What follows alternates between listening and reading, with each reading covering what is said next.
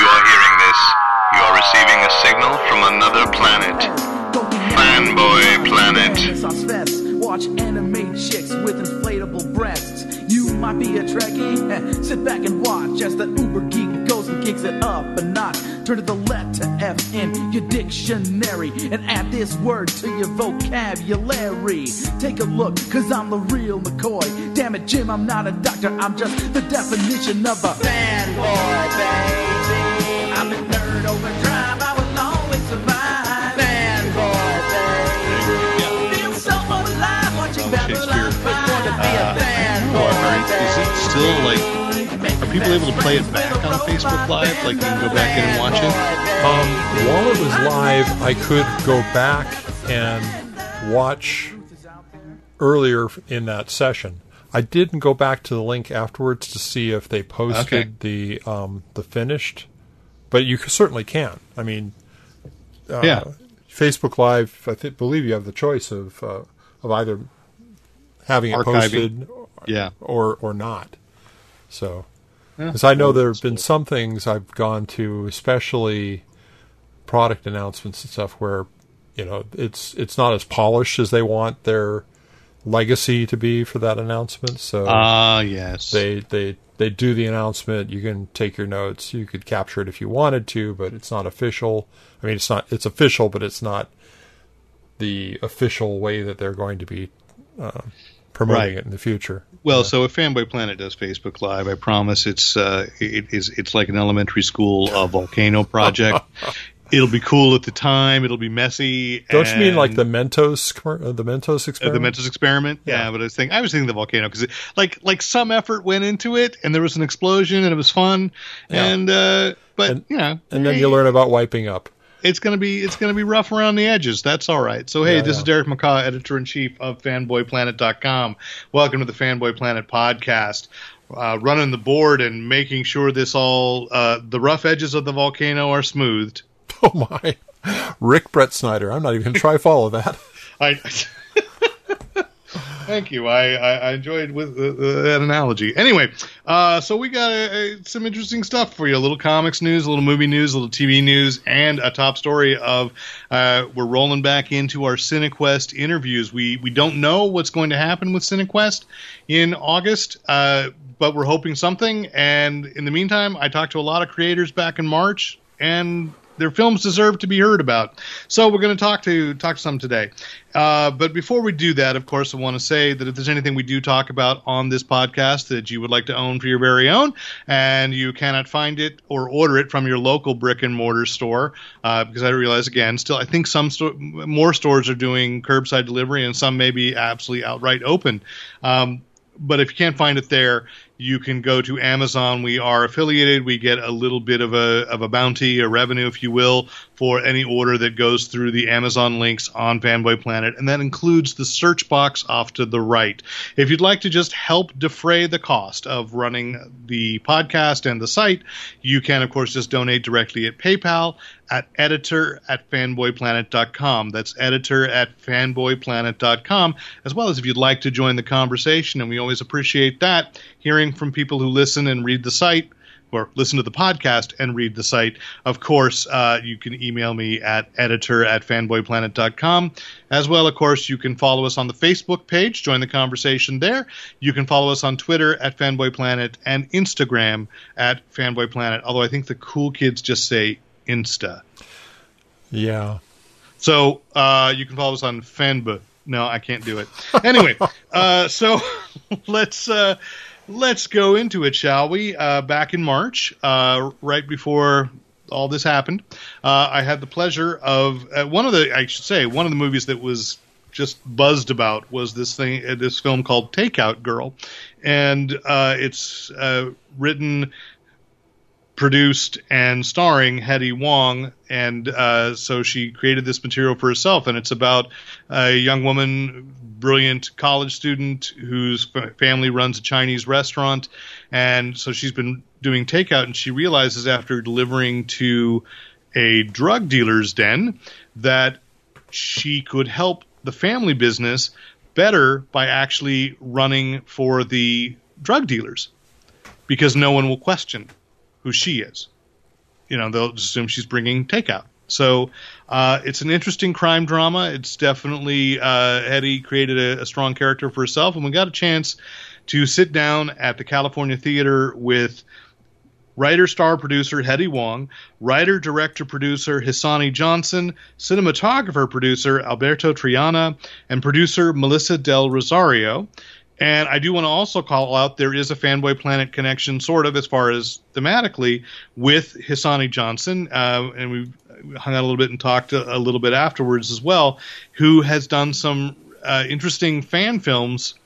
I mean, I guess now it's like, are they fan films? They're just unapproved by Warner Films from the production value, doing his own take on the Nightwing saga. Basically, if Dick Grayson had never actually been adopted by Bruce Wayne. And so it's Grayson Earth 1. There are two videos on YouTube you can find, Grayson Earth 1 and Grayson Earth 1, The Boy and the Bullet, which is talking about Jason Todd, a younger Jason Todd. And then he just came out with, and I haven't found it or watched it yet, is Red Hood versus It. So that sounds really interesting. Anyway, so here we go. The crew from Takeout Girl. We are here in the lobby of the beautiful California Theater at CineQuest, and we're talking with director, cinematographer, and writer, star, costumer, caterer, producer, anything else of Takeout Girl, which honestly has gotten a lot of buzz ahead of time here. So I'm hoping that's reflecting in the screenings. I don't know yet, but. So we'll see. So please, identify yourselves for the podcast. Hi, my name is Hetty Wong. I'm the lead and co-writer for Takeout Girl. Hisani Johnson, writer, director, and producer of Takeout Girl. Alberto Triana, cinematographer and producer of Takeout Girl. Okay. So let's start. Would you like to identify yourself? Publicist as well? Melissa Del Rosario, producer. Oh, you're producer. Okay. I apologize.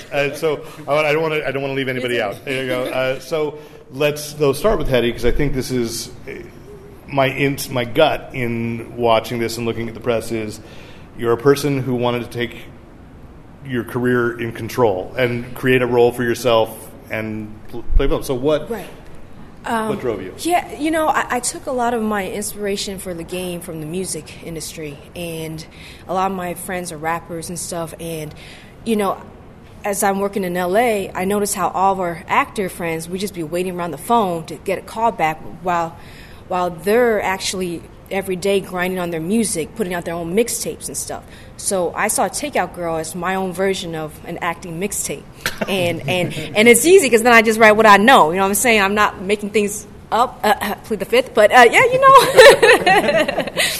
Yeah, you're sparking a lot of questions that I probably shouldn't ask. Just see the movie. Okay. But there was something about family, and or is something about family, and and I think in this culture, in this country, about trying to be a small business owner and all these things, to take the crime out of it for just a moment, but how hard it is in this economy to stay alive. Yeah. My family, they've been running Chinese restaurants for years, like all my life. And as a mom and pop restaurant, you're trying to support yourself and your employees, and sometimes there's always dry spouts during the season, and it's like you can make a lot of money, but in one day you can also lose a lot too. And the taxes right now, the regulations, especially in the Bay Area, the health care tax, it's just a lot for a small business to handle, and that's why you see a lot of mom and pop restaurants and stores closing down. Are your family's in the Bay Area? Yeah. This the restaurant. Have you been to Saigon Seafood Harbor Restaurant? My dad doesn't own them anymore. Yeah, okay. But so that's where the that restaurant. Was your inspiration. Yeah. Yes. Well, and it sounds like you a family of restaurateurs. What drove you to be an actor in L.A.? I always wanted to live other stories. I always wanted, just growing up in Oakland, Chinatown, San Francisco, Chinatown, I always wondered what it's like to be somebody else. But as I got older, I think my greatest strength was to embrace my own story. Okay. So, and as opposed to doing music, can be a solitary creation. Obviously, film requires more. So, how did the rest of you get involved in this project? Hetty actually brought the project to me 3 years ago, and took me a while, but I realized that she was such a unique individual that it would be easy to make a film that was entertaining starring her. So I took on the project. We wrote for about a year, and then I began pre-proing the project and shot it, and now we're here. Okay. Everybody, please tell me. Well, when I actually met Hassani for the first time, we were just kind of talking, trading projects, like what we each have coming up, and he brought Takeout Girl, and the moment I heard it, and then the moment I met Hetty, everything made sense. Because I liked the premise, it sounded really cool, and I was like, man, that's going to be really interesting to see, to kind of pull off this type of character, this personality, this very strong, person that we're going to follow throughout this whole process. And the moment I had my first conversation with Hetty, everything clicked. I was like, oh, this is going to work perfectly. And so I came on board, as a producer, cinematographer, did my thing there. But it was really great because everybody brought something to the table, and we all kind of helped each other and kind of fed off of each other along the way. So it was a really collaborative effort, which is one of the best things about filmmaking, in my opinion. Yeah. And Melissa, how about you, as an indie producer, what are the challenges? Like, some of our podcast listeners might not really realize, what an indie producer is doing and what drives someone to do this. It's crazy. Yeah, an indie producer, crazy but wonderful, but an indie producer does a little bit of everything, just like everyone else on set. And it was a wonderful experience with everyone on the team, everyone in the cast, everyone on the crew. They made it worth it. The story was incredible. Like, I read the script, the guys shot me the script, and they were like, hey, I really want to work with you. And I had just finished screening a short film at Cannes, and they were like, we really want to work with you, just read the script, let us know what you think. I'm reading the script on the beach, and I'm just kind of like, this is exactly the next project I wanted. This is something I want to be a part of. Like, this is what I was looking for.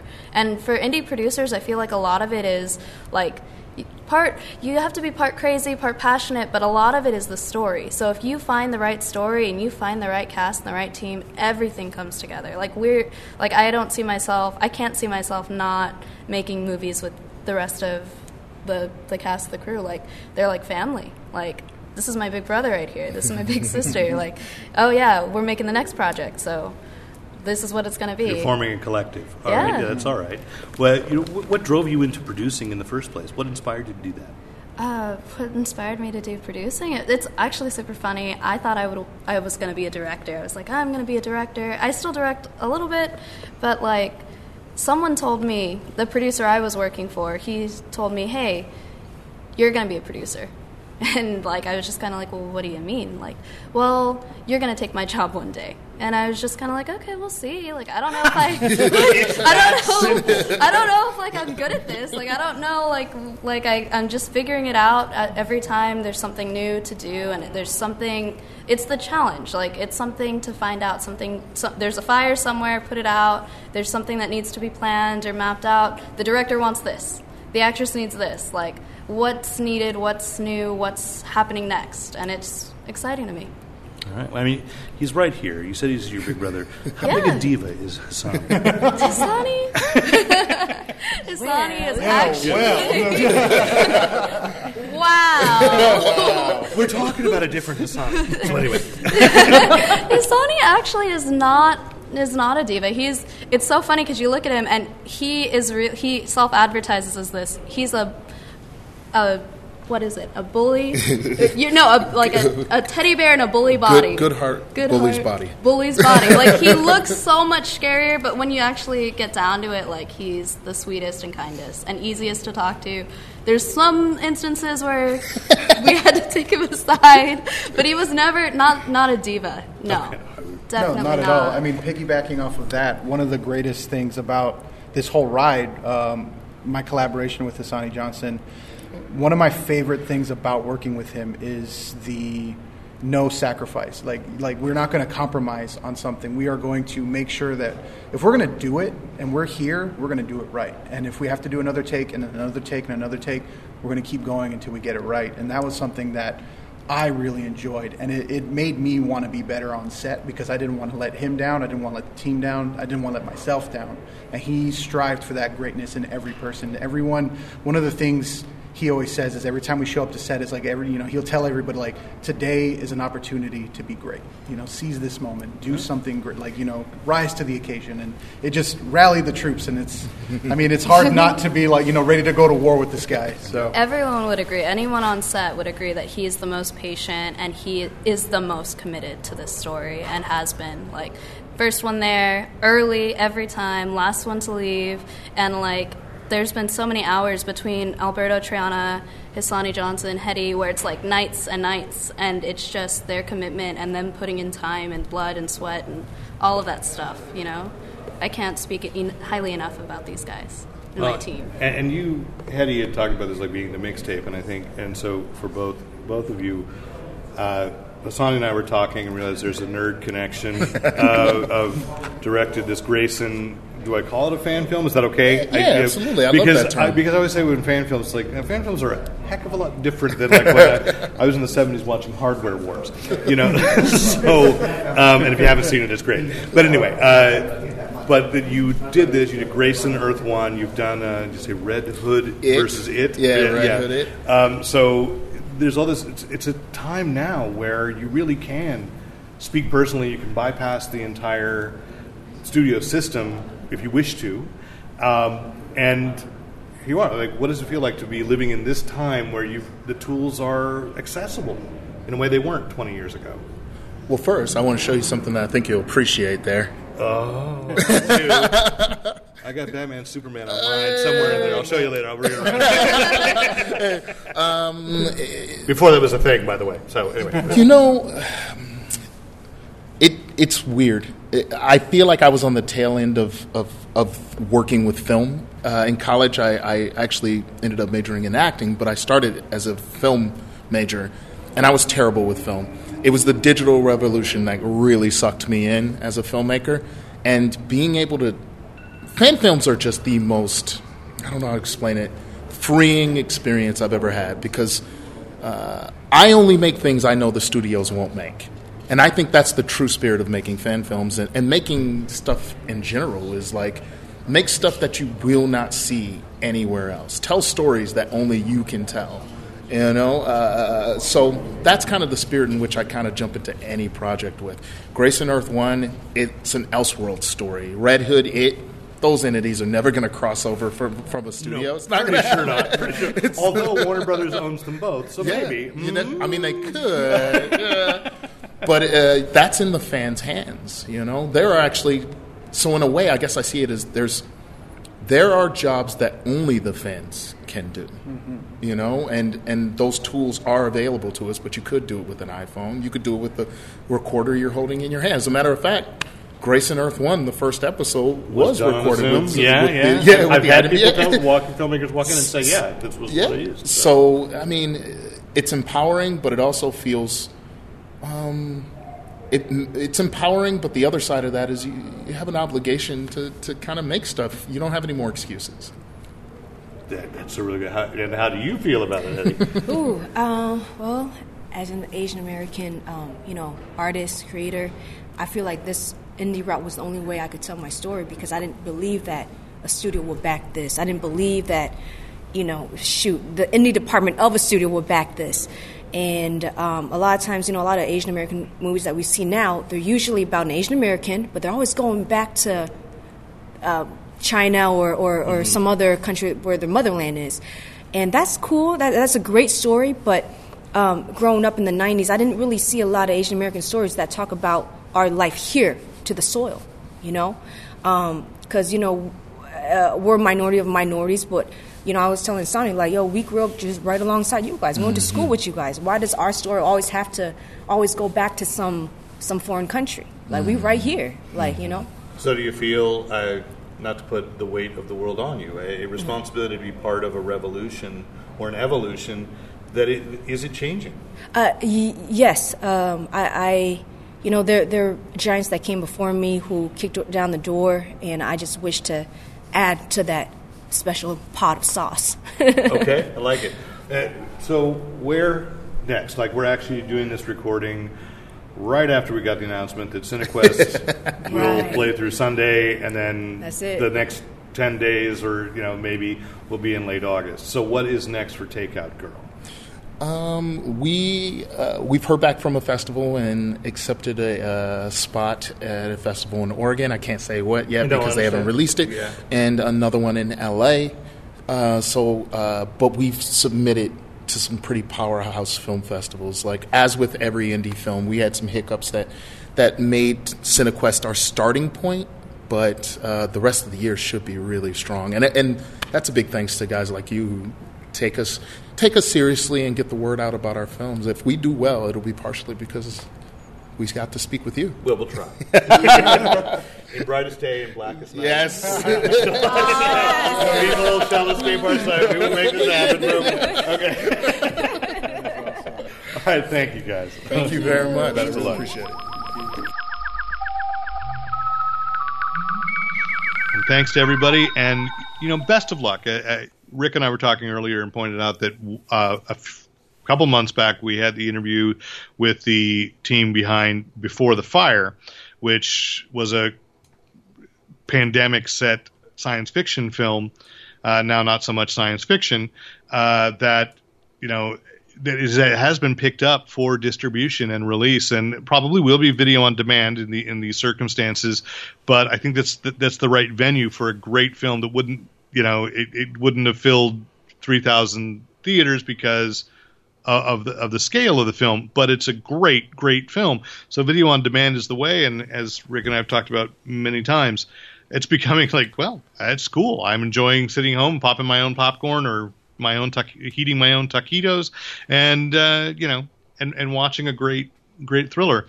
So I'm hoping that Takeout Girl will also be picked up. Again, whatever form CineQuest takes next, I'm hoping that Takeout Girl will return. But I'm also wishing for the best for this film, which is still getting a lot of critical buzz. So thanks, guys. Let's get to comics news, shall we? Because comics did resume delivery last week. Diamond started shipping again. The DC shipments were coming from their distributors. I've heard that DC and Diamond are not necessarily playing nicely together yet, but they may again. Did you have any problems getting your DC books this week, Rick? I only had 2 DC books, and they were both there. I got the new Justice League, and I got the new Metal Man. So. Okay, see, yeah, I asked for that, but it was too late, and they said, they only got enough for their subscribers. They didn't get and this is from a news source because I'm down in LA. I wanted to pick up Metal Man, so they didn't have extras to sell me one, but I'm hoping that will get straightened out. But in the meantime, the DC has been taking this, or maybe it's AT&T doing this, but DC has been taking this opportunity to, not too quietly, cancel some books. And I think they're doing what they can editorially to save the work, but and it could be sales. But I'm very surprised to find out that the 100-page giants, which I thought were doing very well for DC, and all through this time, Walmarts have still been open. People have still been going. Maybe the sales have dropped there. Stores where they had been going into comic shops were getting the 100-page giants. I think this last week was a special 100-page giant for our fighting forces. And they are all canceled. And there was an announced series in the wake of Event Leviathan called Manhunter's Secret History. Yep. It was Mark Andreyko was going to be writing it. Really great writer. DC has taken this opportunity to just outright cancel it. And I saw a note from Mark online that not only is it true, he has no idea what's going to happen to the material. So that kind of bums me out because Kate Spencer, that version of Manhunter, I thought was really interesting. I don't think when she first launched pre-New 52 that the series sold particularly well, which is a shame because it was really fascinating. I think now it's probably, the thing with it then was it was ahead of its time. Did you read any of the Event with Leviathan stuff? I haven't read the ending of it yet. Well, yeah, I did. I thought I was going to a couple of weeks ago, but they didn't actually print an ending, so it just kept going. Oh, well, I think that's the thing, is this was supposed to continue that story. Exactly. And so but I didn't think it was going to be the Kate story. I thought it was, once again, they're going to redefine what Manhunters are, which No. That's what I'm saying. It's totally Manhunters, Secret Files. Kate Spencer was going to be the protagonist leading through this history. So, or Secret, it was called Secret History. So I don't know. And then over in the Neil Gaiman's Sandman Presents line, Lucifer, which was, I read a few issues at the beginning. It, of course, does not in any way, shape, or form, even though the character's the same, reflect the Netflix series, which was the Fox series. But Lucifer is canceled, but they are allowing the team to finish it up as a graphic novel. So, again, I wonder, through all this, if you've gotten out of the habit of buying weekly comics, and honestly, it kind of felt weird to sort of go back into the habit after a month. That graphic novels, graphic albums, maybe the way it's going, because DC's Zoom and Ink, or they're not calling them anymore, Young Adults and Kids line, those graphic novels are, there's no shortage of those coming out, and as far as I know, the sales are going really well. So I think that just may be the way people are moving towards consuming. So anyway, on the Marvel side, Marvel's option has been, rather than cancel things, we mentioned, I think, a podcast or two ago, that they were going to digital. They're calling it digital first, but what they really mean is that these series that didn't sell as well, but I think do have great followings, or vociferous followings, if you will, maybe not numerous, but enough to warrant, that they are going to release the rest of the series digitally. And when they say digital first, they mean that somewhere down the line they will collect into a trade paperback and release that way. But if you are someone who, and I know there are people, and Rick, you made the remark about TKO Presents, or TKO Studios, the website is TKO Presents, offering things in the option of 6 issues. You can get them as a box set, or you can get a trade paperback, or you can get a digital only version. This is different because at least TKO has the 6 issues. In these cases, you might have 3 issues and then 2 issues are digital. You have a trade paperback. Now, I'm not so much the completist I used to be, but I'm sure that there are some people who really love having them in the individual issues. So I don't know where to come down on that, but if you as a listener have an opinion one way or the other, please feel free to write into editor@fanboyplanet.com. And here are the series that are going to be digital. Avengers of the Wastelands. I didn't read it. Revenge of the Cosmic Ghost Rider. Great character. I'm behind, so I wasn't buying that series yet. 2020 Forceworks. Number 3 is coming digitally. That's this Wednesday, June 17th. And this surprised me because I thought the sales were pretty strong. Valkyrie Jane Foster, number 10, is digital. Ant-Man is digital. I hate to say that. That doesn't particularly surprise me because I think Ant-Man has had several series in the last decade, and it may be a character that plays really well in the Marvel Cinematic Universe, and the comic version of Scott Lang bears a resemblance, but it's not, it's not Paul Rudd. I think they were at its height when they did the one where Ant-Man was kind of not, it wasn't Scott Lang, it was, I can't remember his name, but he was just a not honorable person. The rogue S.H.I.E.L.D. agent, the incorrigible Ant-Man. I think that was it. Kirkman wrote that. Yeah. Robert Kirkman. But that actually took the character into different areas, and the more recent ones have just been a little weak. Well, I mean, and that's why I think at this point that so many stories have been told. The thing is that Marvel has gone to to a model of storytelling that really does go through arcs. It's like having the superior Spider-Man, the incorrigible Ant-Man, even my beloved, the immortal Hulk. There's got to be an end point to that story. Yeah. And that conception of it. So I think that's the problem when you've got a character like Scott Lang. Probably the most interesting thing that Scott Lang was in Future Foundation. Yes. Future Force. Yeah. When he took over. He was the lead for yeah. He was the adult. And that was one of the most interesting usages of Scott Lang in the past 2 or 3 decades. So but with respect to Valkyrie, I'm with you. I was surprised, but I'm not surprised because the character arc for Jane Foster ended with her as Thor dying, but then coming back, and now she's Valkyrie. It's like a demotion, really. Well, and I think the reason being is they had that ending in mind, and then they announced that Natalie Portman was coming back. And that Taika Waititi said that she would be Thor in Thor: Love and Thunder. So then they had to do something with her after they'd killed her off, because then it was a news cycle for a day that Jane Foster was coming back to the movies, and you can't walk into a stop. I mean, it's Steve Mix and I have talked about this a few times.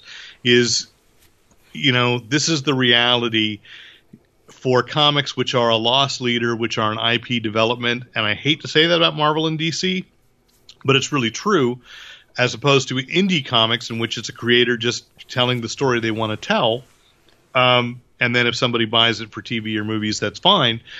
Marvel and DC, that's what subsidizes continuing to do comics, and you got to align, and that's why Scott Lang has to be Ant-Man right now, because that's who it is in the movies. And if Jane Foster comes back, you have to have a comic book that has Jane Foster front and center, but she can't be Thor anymore because you said she wasn't in the comics. So surprised there. 2020 Ironheart #2, but I haven't been reading any of the 2020 stuff yet either. Ghost Spider #10, that surprises me, and yet I think the thing is, again, really popular character when it was the Amazing Spider-Gwen, which she was never called in the comic, but the title was Spider-Gwen.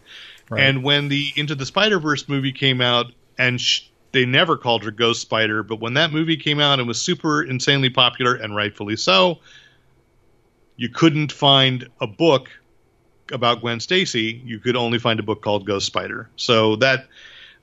regardless of quality, that one doesn't surprise me much. Hawkeye Freefall, not sure. Marvel's Spider-Man, The Black Cat Strikes. I don't know why it's called Marvel's Spider-Man, but anyway. Ravencroft #5, I can take a guess. I didn't pick that up, but again, I think that has something to do with Agatha Harkness. And a book called Star. I have no idea what that is. None. So, anyway... you did get to go to the shop this week and from Hijinks Comics in Willow Glen and pick up some new books. So you get to have a pick of the week. I'm going to mention one, but then I'm going to talk about the other one. So if you were... Cheat. I haven't read it yet. Okay, that's fair then. If you were sad when the last Dr. Aphra Star Wars series ended, it's just started up again this week. They've got issue #1 of a new volume of that story, so exciting there. The one I did read, and it's kind of, I've been catching up on this book. It's Earth's Mightiest Heroes Avengers, #33, which starts a new arc, Age of Khonshu, Moon Knight. Oh, I read about this. And the first page has a Moon Knight character and a Jonah Hex? Iron Fist. Oh, Danny Rand, Iron Fist, yes. So on the first panel of this, which for me symbolizes what I've been seeing in this book for the last 20 or so issues, which has been the Avengers had been such a dark book. They had taken it some really dark places with world and universe-shattering events and split teams and teams made up of crazed misfits and stuff. And the current team is actually fun. And the whole book is returned, not that they don't have serious stories, but the team is pretty fun. You've got She-Hulk, who talks like Hulk but thinks like Jennifer Walters, which is a great soft narrative for her actions. And you've got Blade, the vampire hunter, Ghost Rider, the latest version, Thor, Captain America, Captain Marvel, Iron Man, and Black Panther, which makes for real. There's a scene about 12 issues back where they all get in the sauna together. And there hasn't been this much fun since the X-Men played baseball together. Of just, the awkwardness of being in a sauna, which of course She-Hulk doesn't feel awkward at all. But this book has reinvigorated my interest in the Avengers. I did not buy Avengers of the Wasteland because I was really thinking about dropping the book entirely from my pull list. And I'm back on it. I'm really looking forward to this. Is part 1 of a new arc. It's going to be a good jumping on place if you've not been reading the Avengers. If you've been tired of all the magnitude of what they've been doing, this is a return to a fun team where it's one of those books where you get 6 or 8 superheroes in a book without having to buy 6 or 8 different series. Well, I do appreciate that. I did pick up 4 books in a miniseries, 2, 3, 4, 5, and way back when number 1 came out and I picked it up, I think I'd made it my pick. So I do want to say, because a trade paperback will be coming, which is from Ahoy Comics, Dragonfly and Dragonfly Man, which is a sequel series to a series called The Wrong Earth, about when the kind of 60s Adam Westy version of a stalwart superhero, the lead superhero of an Earth, accidentally trades realities with the grim and gritty, dark, kind of 21st century, not so fun version of the character. And you covered that a while ago. I remember the yeah. So this is now, it's instead of having switched places, it's telling a story from their pasts, parallel with the same the villain, the 2 different versions of this villain, Devil Man, I think he was, and it's again, as I look around at what's happening in the world, particularly as we record this on a Sunday afternoon, it's an interesting, and I'm seeing people say, where do we go wrong? This is an exploration. Art preceded, was asking this question before reality was. What has gone on? And so I think it's really worth taking a look at this book. I recommend you go get The Wrong Earth, because it's a really good book. And this just feels more and more kind of taking it through a lens of superheroes and feeling, what's the naivete, or, what's uncompromised goodness, and, do you have to compromise to fight evil? And so it's a good book, as I find every Ahoy Comics book that I have picked up, I have really loved.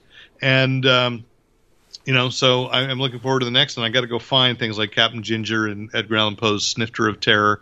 So, there's some good stuff going on.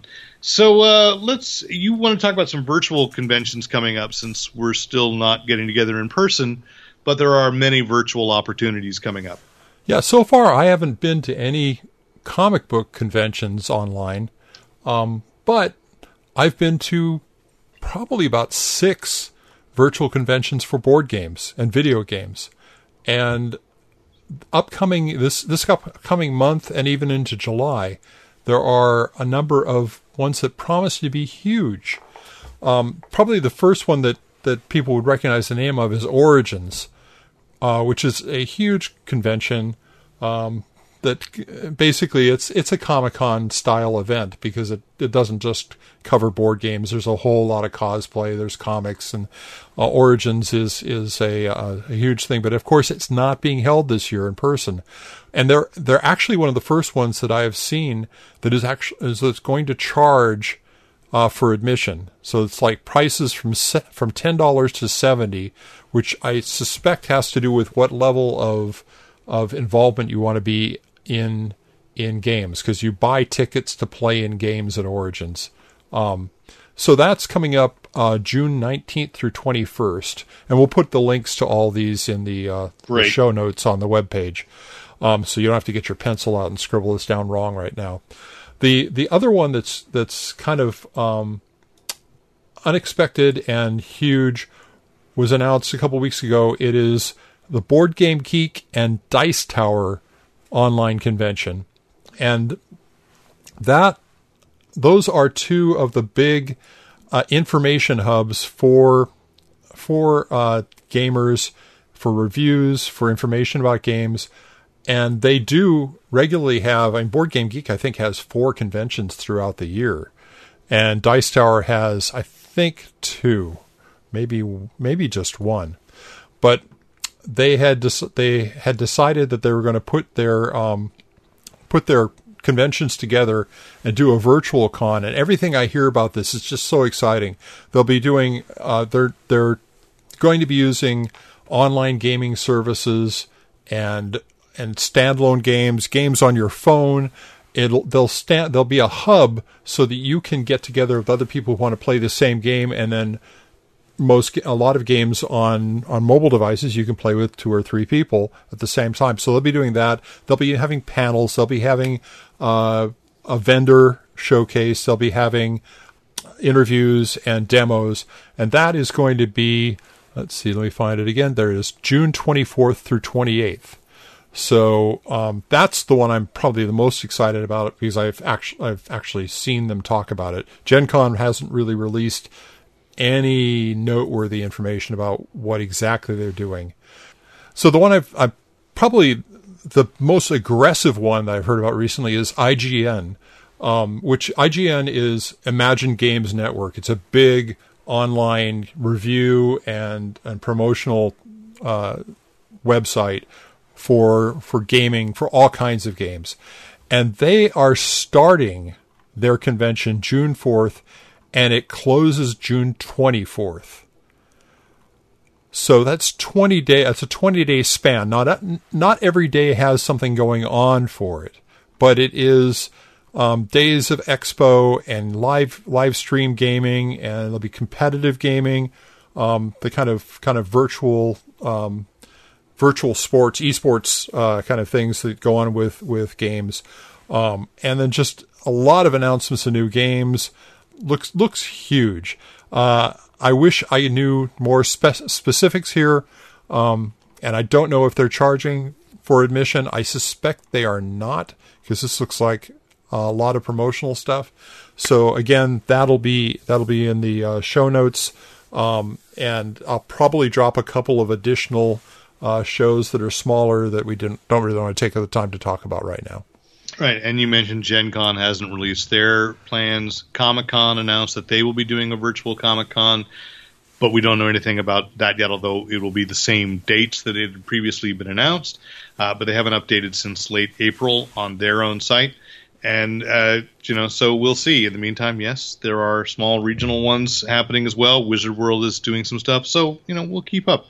So let's go to movie news, because, of course, rumors are still happening, news is still coming out, and I think I don't know if I want to call this like a bombshell that happened this week, because if you've cared and paid attention to the story, 2 years ago, Henry Cavill never said anything different. That the news broke this week that Henry Cavill has been negotiating with Warner Brothers to return as Superman. Now, because when the rumor came out that was it, Warner was changing tactics, and there was never going to be a Man of Steel 2, and people said, "Oh, Henry Cavill's leaving," that then he said, "I still have the cape. I'm not giving it up." So he said it in almost every interview when anybody has asked him over the last 2 years. Well, now it's finally happening. Partially because of the Snyder Cut, and then every day there's a will they or won't they bring the cast back to do stuff. I don't know. We'll see there. But the plan apparently, and let's just say apparently, allegedly, because nothing is confirmed. Of course, that really speaks to everything that they've ever done with the DC movies in the last 5-6 years. Right. How many projects have been announced and died, on the vine. But that Superman, I think the best analogy I heard for it is that they would use Superman the way they use the Hulk in the Marvel Cinematic Universe, that he's showing up in other projects. I think a no-brainer would be Shazam 2, since infamously, they had Henry Cavill stuntman play Superman in that film, but they filmed him from the neck down. So this time they could actually have it. It's established that Shazam and Superman do know each other. So, there we go. Maybe probably not in Wonder Woman 1984. I think that's pretty much wrapped. But if there's a Wonder Woman 3 there, which I think there will be, that's possible. Black Adam, definitely. Black Adam and Superman have fought a few times in the comics. It seems logical, and Dwayne Johnson has said many times he wanted to go toe-to-toe with Superman. Reality is that there's some behind-the-scenes connections with that, with Dwayne Johnson producing as well on the Black Adam film, so I suspect he could throw his weight around a little bit. So who knows? I don't think it's going to lead to another Justice League film, but with the other things, with Flashpoint, if that's where the Flash movie goes, if the Flash movie happens as well, Superman could appear there. You've already shown, no spoilers, it's been out for a while, and if you haven't watched it, you don't know, that Justice League ended with a race between Superman and the Flash to see who was the fastest. I doubt that the Snyder Cut ends that way, but there we go. So that's it. Scott Derrickson, who did direct Doctor Strange and was going to do in the Multiverse of Madness, left a few months ago over creative differences. Seems amicable. It was announced that this week that he will definitely be directing a sequel to Labyrinth from TriStar Pictures, and Maggie Levin is writing a script. And Maggie Levin has done a couple of the Into the Dark movies for Hulu, for the Blumhouse films. So she's got an interesting dark take. I don't have any idea what the plot will be, and you don't have Jareth the Goblin King. It'd be hard to imagine anybody else stepping into those tights, but we shall see. Many people have wanted a sequel to Labyrinth for many, many years. I always say with this kind of thing, be careful what you wish for, but on the other hand, Scott Derrickson's a doggone good director, so I'm going to go with that. Thanks to the success of being a virtual, a video on demand release, Sonic the Hedgehog 2 has been greenlit. I don't know if that's going to be the title, but they're going for it. Did you watch Sonic the Hedgehog, Rick? I have not because I don't want to. I just haven't brought it around. Yeah, I kind of thought I would wait for it to not be a $20 cost, and I might pay $5. And it's not because I have no idea if it's a good or bad movie. It's just it's not a character that's like, ooh, right. Because I really can't play the game very well at all. So I just don't care. Simon Kinberg, who was the producer that drove the X-Men to the ground, has said he wants another crack at the Dark Phoenix saga. And I can only say no. The X-Men movies have tried. There's still a little prestige there I need to get rid of. Yeah. Come on, dude. But this week, Netflix closed the deal on buying the Hollywood Egyptian Theater, or the Egyptian Theater in Hollywood, which is currently occupied by the American Cinematheque, an organization that does revival of films, and they run the Beyond Fest every year, like in October, which kind of the weird and out there movies, as well as just, they hold a lot of really good events. Nate Costa and I saw years ago Big Trouble in Little China with Kurt Russell and James Gunn talking afterwards. It's just great. It's a grand old movie palace, down the street from the Chinese and the El Capitan. And Netflix has bought it, which means that although I think this year the Academy of Motion Picture Arts and Sciences did change the rules that movies do not have to have a minimum 1 week run in a theater to qualify for the Oscars, if the Oscars do happen. But I think the reason being is because who knows if you'll be able to see a movie in the theater, although Christopher Nolan is insistent that Tenet is going to come out in July theatrically. But this was Netflix's way of making sure that if they had films like The Irishman last year, there was controversy about that. They ran it in New York, and now they can run it in L.A. They can run movies in L.A. for a week before releasing onto Netflix.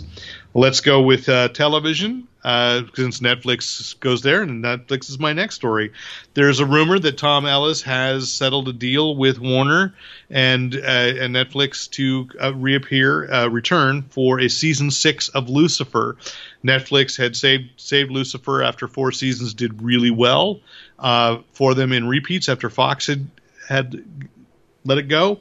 And they had done a season 5, and then they said that was going to be it. But now its ratings have been apparently doing so well that they wanted a season 6.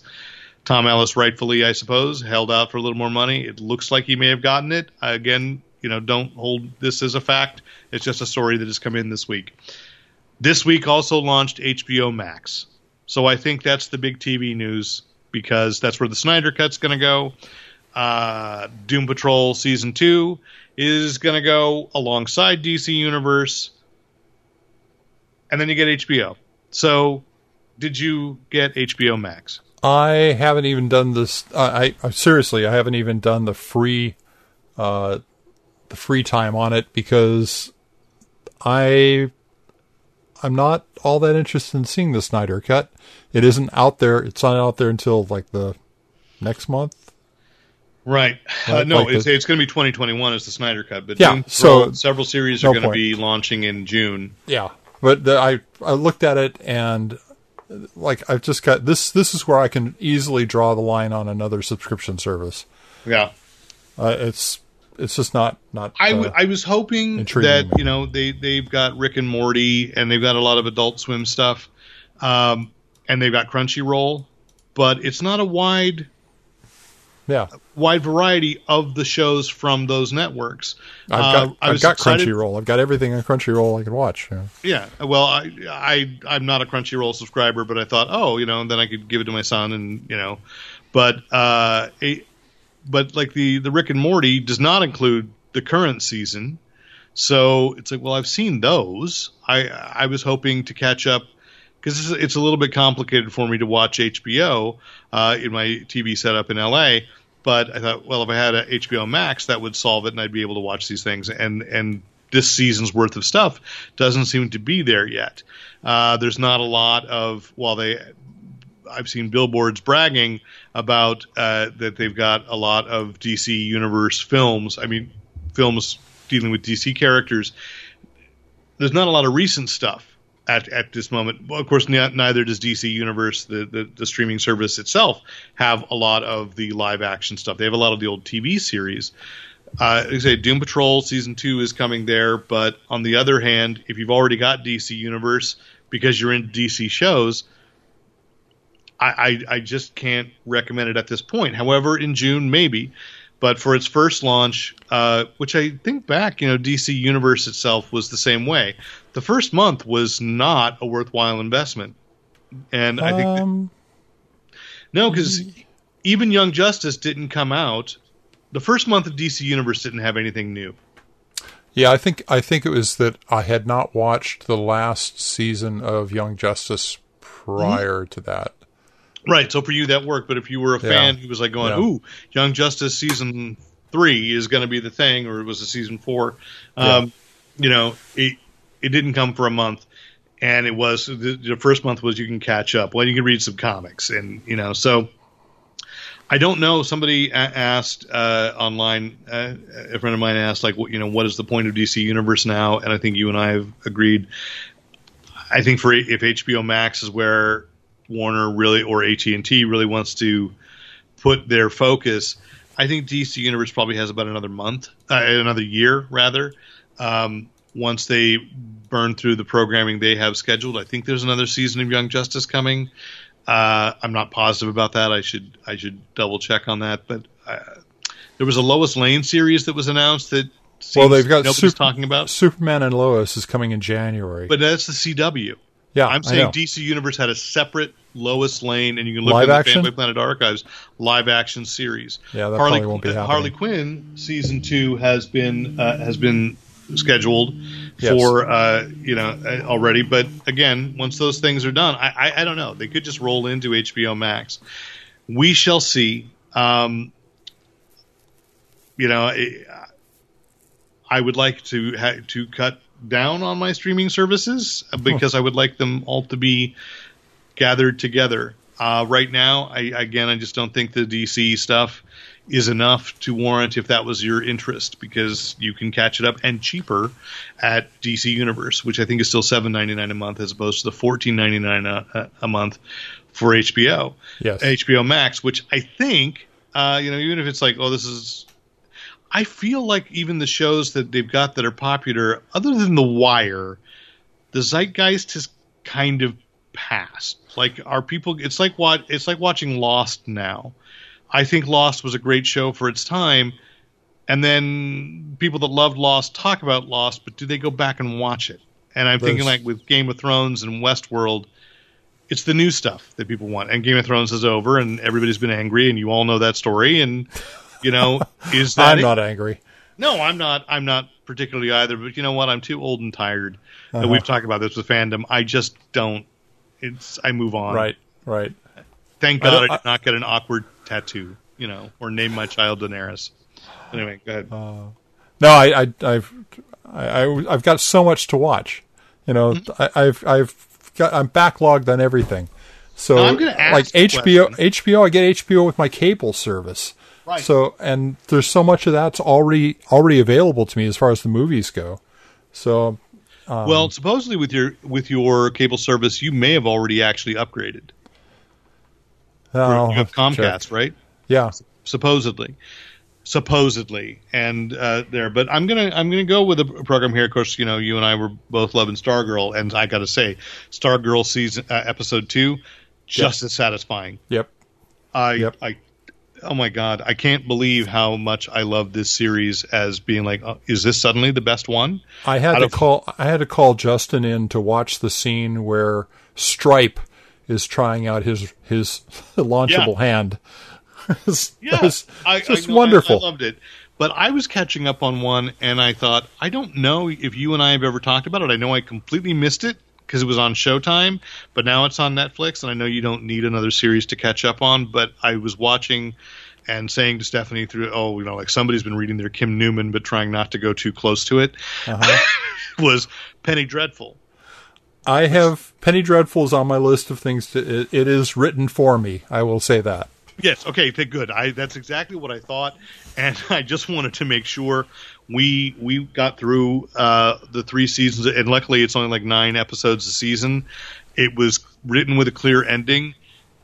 Season 2 is not as great, but seasons 1 and 3, it's all still one story, but it kind of lagged a little in the middle.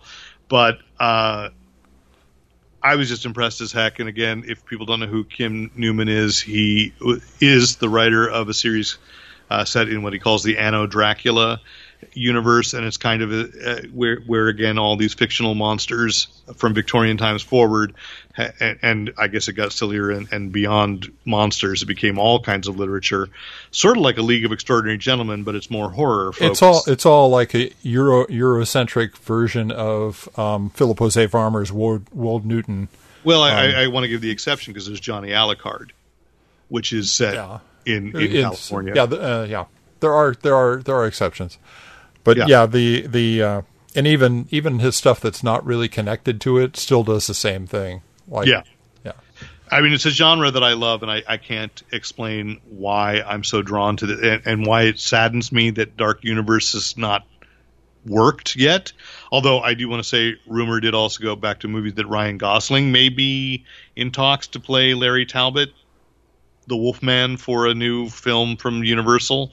But, I'm with you in the terms of right now, it's like, let's just catch up on the old, because we have no idea when the new is going to actually start getting filmed. Yeah. Other than animated projects, animation is going to go gangbusters. So, if you right now, if you have a film that's scheduled to shoot in New Zealand, you're golden. And I keep on thinking, how many productions are looking to see if they can can schedule. If you're in New Zealand, you're golden. I don't know what their policy is going to be towards outside. 2 weeks of enforced quarantine before you can move about freely. Then that's fine. Yeah, that's fine. I'll move to. So you bring your cast down there. You get a room together in the quarantine center. You do all your table reads for the next 8 weeks, and then you go shoot when you get out. Yeah. then that will be fine. Yeah, I would bet a lot of studios. New Zealand's going to get a lot of influx of money, studio money, and we shall see. I keep my fingers crossed. I've heard again that maybe they're looking to ramp up production in July. I've heard August. I just don't know. And but in the meantime, as you say, there's so much that I can still catch up on and catch up with. Sometimes it's shows that I really wanted to watch and never made time for. Sometimes it's just, I stopped watching that and I want to go back into it. And, like What We Do in the Shadows every week has been cracking me up. But that's led me to another show on Netflix called Toast of London, and with Matt Berry. And I have been loving that show as well. So, we're discovering new stuff. I hope you're discovering new stuff if you're listening. And if you have anything that you would recommend, I don't know if we're going to be able to get to all this old programming because we have so much already that was on our list, but we'll go forward. And so, again, I know during this time, as things are opening back up and seeing what's going on, that there are a lot of pop culture podcasts that you could choose to listen to, and you chose to listen to this one, and I don't take that lightly. I don't take that for granted. Thank you so much. Once again, if you have any questions, comments, compliments, commentary, criticism, write in to editor@fanboyplanet.com. I'm Derek McCaw, editor-in-chief of fanboyplanet.com. And I'm Rick Brett Snyder, reminding you to use your powers for good.